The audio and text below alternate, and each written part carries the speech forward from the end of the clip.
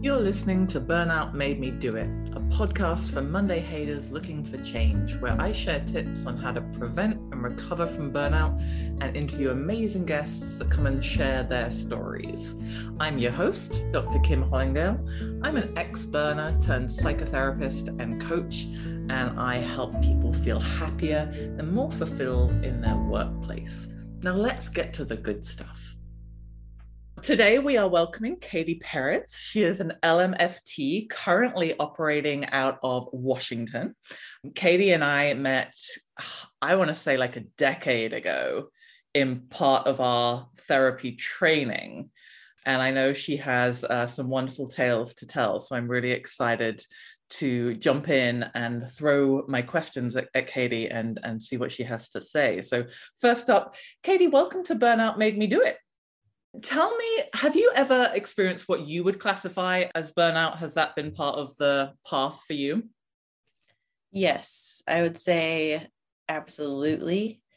And I've had 3 major experiences, I think, with burnout.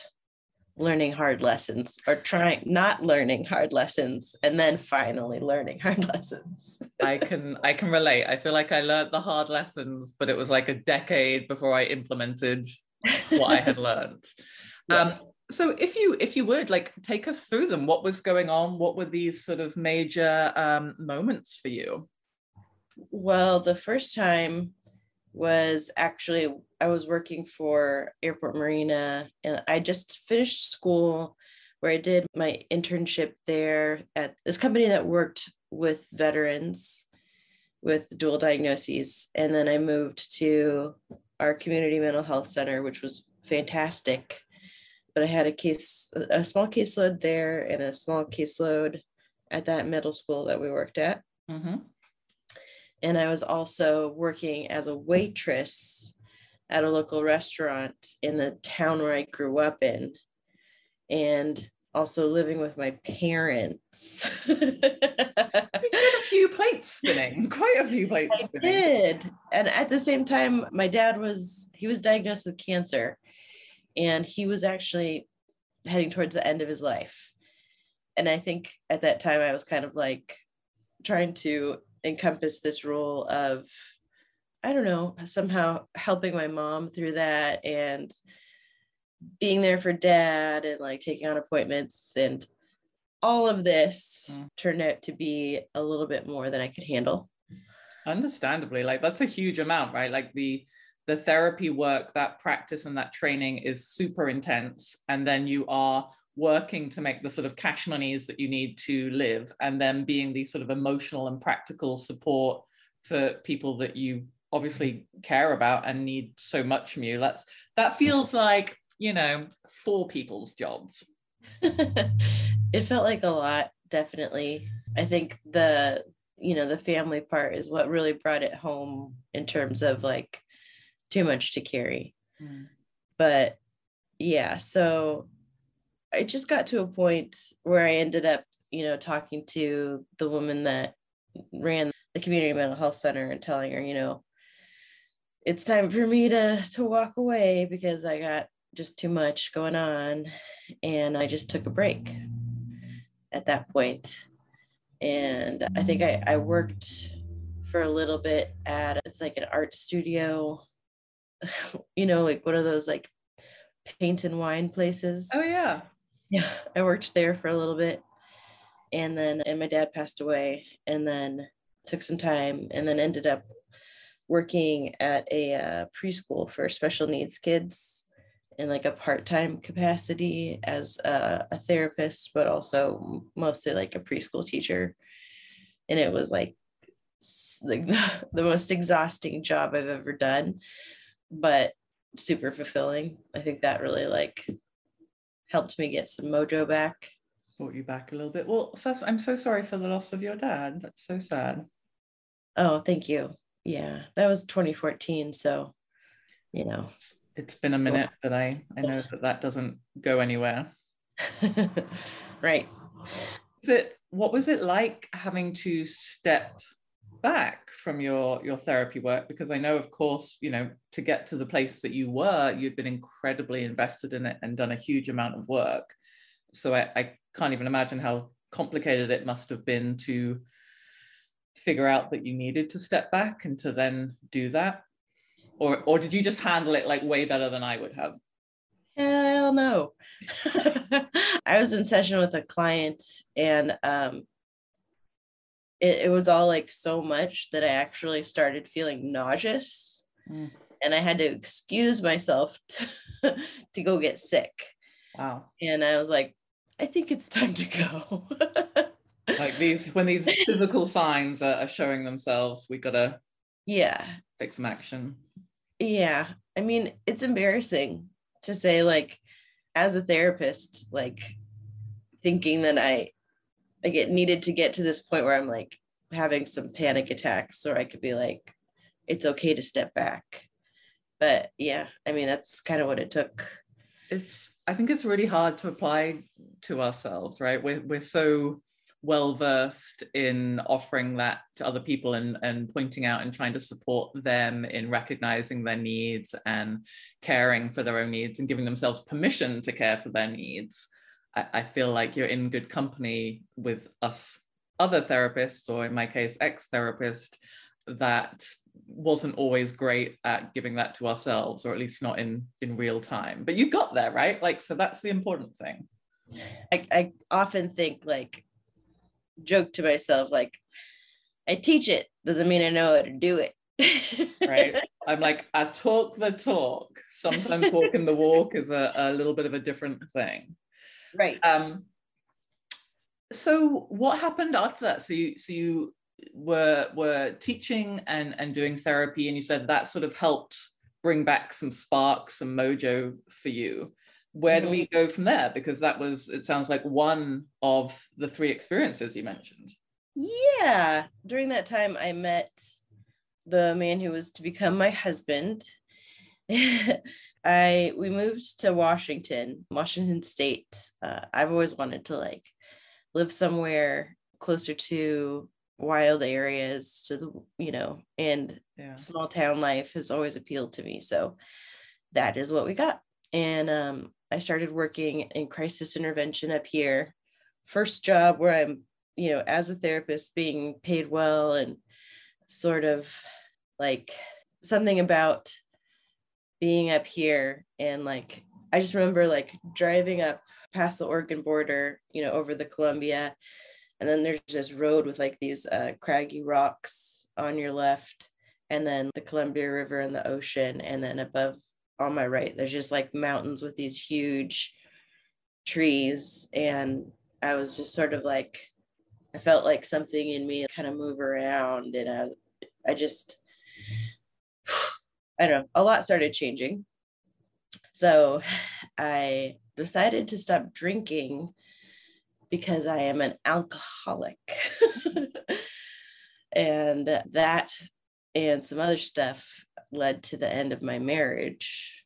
And doing those sorts of things while also, palling around with the cops and trying to tell people why their lives are worth living and pull them back. It's a similar recipe for disaster.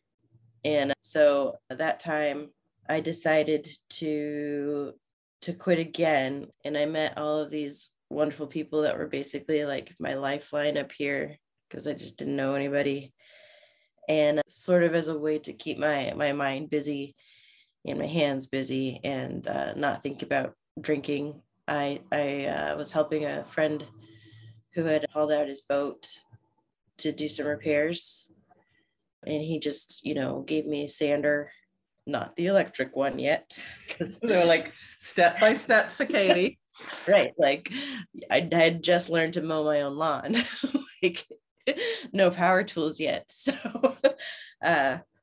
I started there and was like learning about these old wooden boats and all this like wonderful, it was like going to another country, really, in the extreme difference in culture and life experience. And I just threw myself into it. And I loved having something to do and learn about while being outside, like in the boatyard with all these like salty old dudes. We would like, get fresh fish and like barbecue it on the hibachi, like on the back of a truck bed. And it sort of just like started bringing back how simple and like feeling alive and feeling happy is, and I like, yeah, so I started doing that and learning how to repair the old wooden boats. And then that sort of led to me being obsessed with, like, I just really wanted to be out on the water. I wanted so badly to like be one of the fishermen that I was getting to know and learn all about.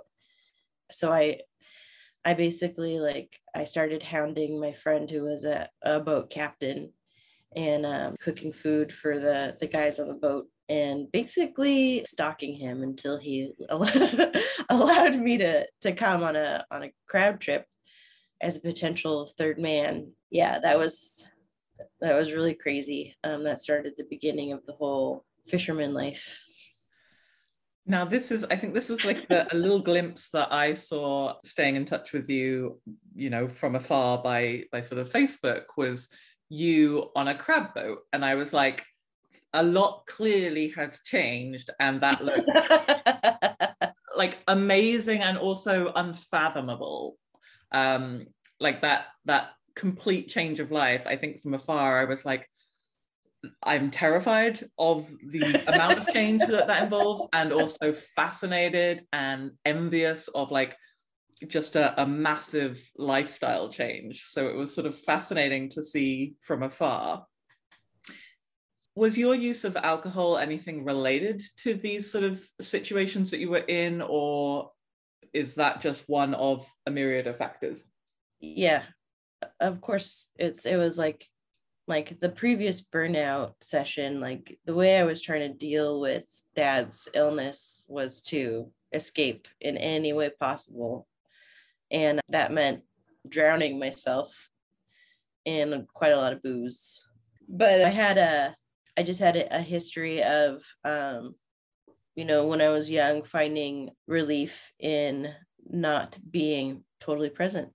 Mm-hmm. And like part of that shift that I was talking about when I moved here was like kind of realizing that I was missing out on my life and throwing it away. And I missed myself. I just very much wanted to feel alive again. I'll tell you, when I first started, I didn't even like crab. Like, I want to be there the moment that you were out on the crab boat, came back and had to acknowledge that actually you had zero interest in eating what you guys had just caught. Like, you must have got so much shit from the crew for that. The second I was on the boat, the other guys are like, they're chewing tobacco. Like, why are you here? You have a master's degree. What are you? Right. No, but like this one guy, he just kept like, he couldn't get it. And he was like, no, but why? Why are you here? And I was like, I don't know. Because I want to be. Did they seem to be suggesting that they didn't want to be there? Or were they just confused because you're this petite woman with all this education and that part they couldn't get? Or were they just like, look, this is a hellhole, what are you doing? It's a combination of both. Like, you'd be out there for like 3 days at a time and maybe get like 10 to 18 hours of sleep total. And you're on a boat rocking back and forth and listening to heavy metal to like keep you awake, and like drinking Red Bull, and it's dangerous and scary at times, but also awesome and exhilarating and beautiful. But yeah, I mean, I'd be covered in fish guts. Like, my first time out there, I was so seasick, I was like throwing up as I was, and it was miserable, but I was like, let's do it again. You're the kid on the roller coaster, vomits all over themselves, and then goes, yeah, that was awesome. Yes, it was like, being thrust out of, jolted like 180 degrees into this different world. So every time you'd get up after like the 15 minutes of sleep, as you rest every chance you get, or however long it is you're able to close your eyes, Like there's that initial feeling of like, oh my God, I can't do this. How am I gonna put on my wet gear again and go out there? But then the music is playing and the wind is blowing and you're in the middle of the ocean for me, it's like living a fantasy, a dream of like being able to do this. So few people will ever have the opportunity. Feeling like some old crusty sailor and with these ridiculous men who say the stupidest fucking things. Like, I can't believe I'm doing this. I often hear people talk about creating lives that we don't want to disassociate from or don't want to separate from, as if that's some kind of easy task. But it sounds like some of the changes you made really did assist in that. If I'm completely honest, I'm still learning my lessons, like always. In terms of how I really want to live my life. If it were possible for me to still be out there fishing and being able to pay my mortgage and feel secure in that, that's where I would be. I came back to therapy and I get quite a bit out of using my mind in this way. I love this type of analytical thinking, but I do find myself really missing that feeling of being alive. And it's hard to find a balance. And, I think you've hit something there that I think a lot of us feel, which is like hard to find a balance of a life that we enjoy and the financial needs that we have, right? Trying to always figure out like what we can do that we can love and can also kind of, keep a roof over our heads. And I certainly know from therapist training that is not a particularly affluent time in our lives, to put it mildly. And I'm sure, as you say, like working on the boats, probably also not, but like trying to balance that has been hard, I think, for lots of folks. Like I certainly, my first career, like burnt out fully on and found it very hard to step away because I had no idea how else to pay the bills, right? I literally had zero savings, no plan, and just this strong knowledge that I couldn't do it anymore. But this idea of like, oh fuck, like what are we going to do? Kicks in real hard, right? Like that survival instinct of like, we're going to have to figure something out, doesn't make always for a nice, like stress-free, balanced life. Like we deal with those hard realities. How would you say the managing of money and having to have, of course, the financial means to meet your needs plays into burnout for you? Man, I think that it's like the more that you have, sometimes I think the further away you get from remembering what the fuck is important, because you're so busy trying to maintain the comfortable lifestyle. At least sometimes that's how I see it in my life. And then sometimes, you need to be an adult and go through hard times as a means to an end. Like before, I was scrambling to meet this goal of becoming a therapist and to have these things that I thought would give me a sense of having made it, of being like worthy, I guess. And that includes like having a career, not just a job, having a home, being married, having a perfect family, like all of these sort of like check boxes I could sort of check off. But there was such freedom in being a total failure.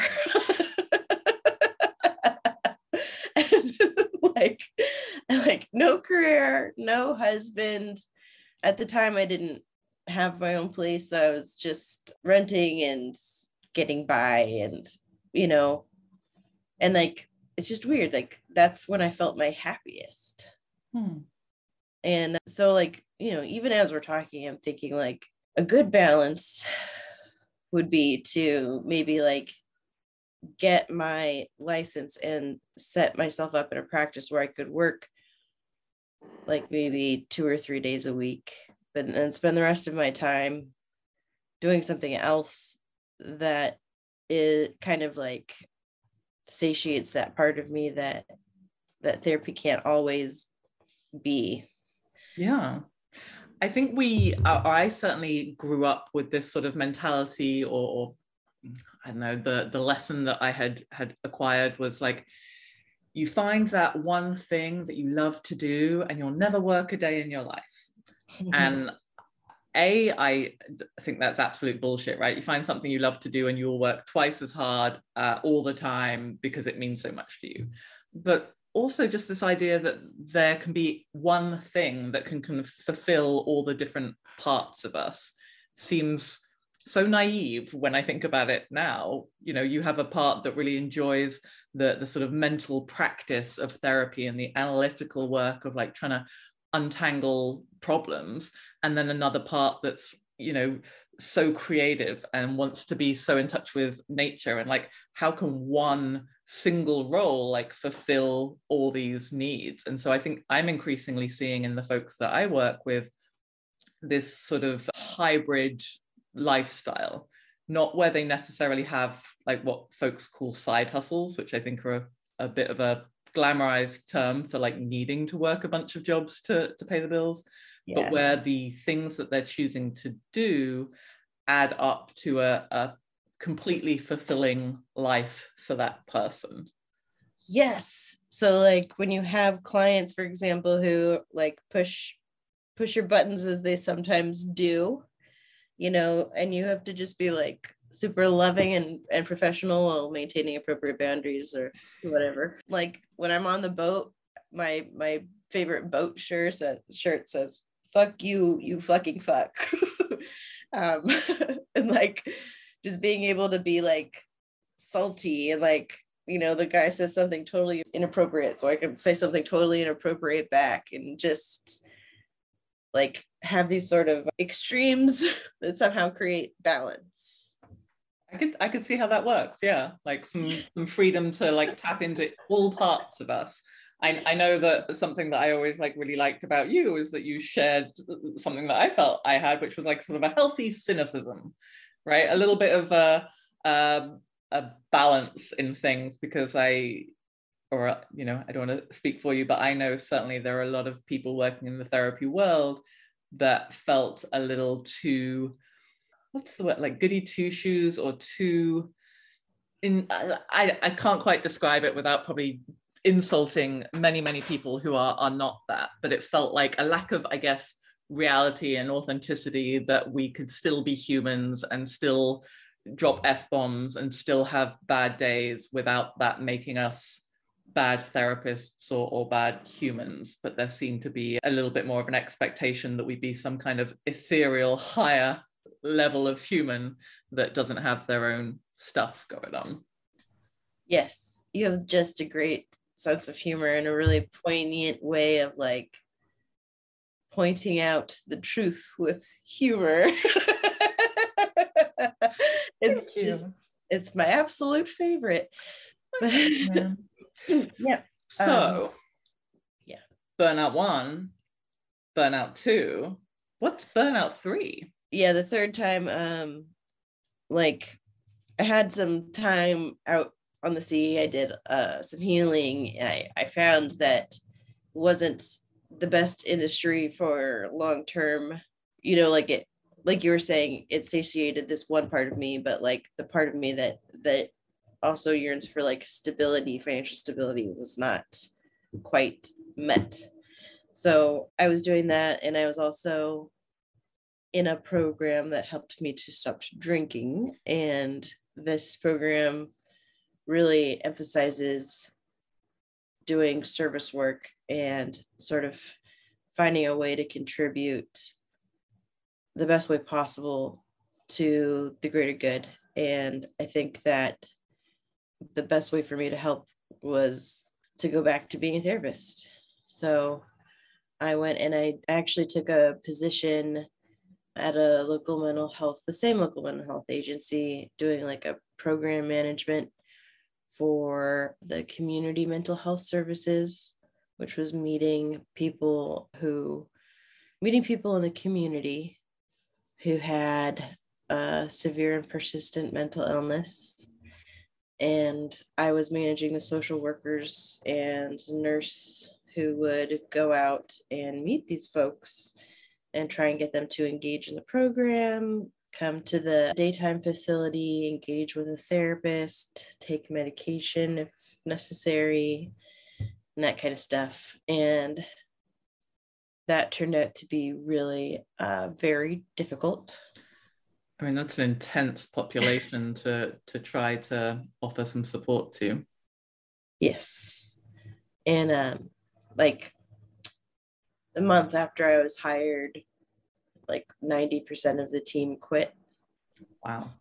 And so we spent the year trying to rebuild the team while keeping people alive, like, was a challenge. So there was not a lot of help, and this program that was in place had a lot of like areas for improvement, and it was just stressful population, all that stuff. So I gave it a year. Wow, you got guts, girl. A year of that population sounds just devastating, right? I can't even imagine the losses that you went through within that year. Was this a 12-step program that you were part of? Mm-hmm. Like, did you feel the sort of giving back the service part of things at some point? Did that feel like pressure, or was that always a positive thing for you? Yeah, definitely felt like pressure. I know you to be a carer and a caretaker, and so I can imagine that the suggestion of service you took incredibly seriously, and that you're doing that in a field and a population that I can only possibly describe from afar as totally exhausting and rife with systemic blocks that you had no control over, and yet still feeling like, gotta keep going, gotta keep doing the service, or at least that's what I imagined in your mind. Yeah, I have a tendency to put a lot of pressure on myself and to pick the hardest thing all the time. Like, that's how I'm gonna be of service. Totally not the same thing, but I can very much relate to picking the hardest thing, right? Like, if we're gonna do it, let's go big. Mm-hmm. And I, again, don't want to speak for you, but I think that sort of somewhat addictive personality in me has a similar thing, which is like, if we're drinking, we're going hard. If we're training, we're doing a freaking Ironman. If we are working, we better be the absolute freaking best at it, or we will be in like deep shame. So it's that very all or nothing approach to life that I feel like turns up for a lot of us who've been through burnout. Yeah, I think so too. I mean, just like, I didn't just go fishing. I went crab fishing in the Pacific Northwest. It's like the second most dangerous job in the United States after, what's it called? Logging, mm-hmm. Which I'm not going to do. Fortunately, like, I have a line. No. I'm coming back to check on you in a year. Okay. What would you say for you are the learnings that you do take from your experiences now? And I say that knowing that we're all still learning, so please don't feel any pressure for these to be the finished list of things. But what do you now know and try to apply in your life? It's so integral to have the self-knowledge of what makes you function, at your best. Like, I know that when I'm exercising every day, like, it seems like such a stupid thing, but it is 100% necessary for me. I think like maybe self-reflection and, having the courage to like follow what inspires you and to like listen to what your experience is telling you. What do you hope for yourself, like a year from now? I would like occupationally, I think I would like to have my own practice working with kids, because that is what I find the most fulfilling, and have a really good balance between that and working towards my living in nature goals, things that inspire me in a different way. I'm working right now, I'm in my own therapy on knowing myself better and having more confidence in that, so that I could say definitively like who I am right now and what I want. That would be really nice. Amen to that. Okay, cool idea would be having a little bit of land, so I could have like a mini ranch with some horses, and then work with kids who are autistic. Like, yeah, that would be amazing. That would be beyond amazing. And then I could still, live that ranch life like that I aspire to, and maybe have my own boat that I could just take out recreationally like a normal person. Who just have something we dabble with on a casual basis. Yeah, maybe not risk my life for crustaceans.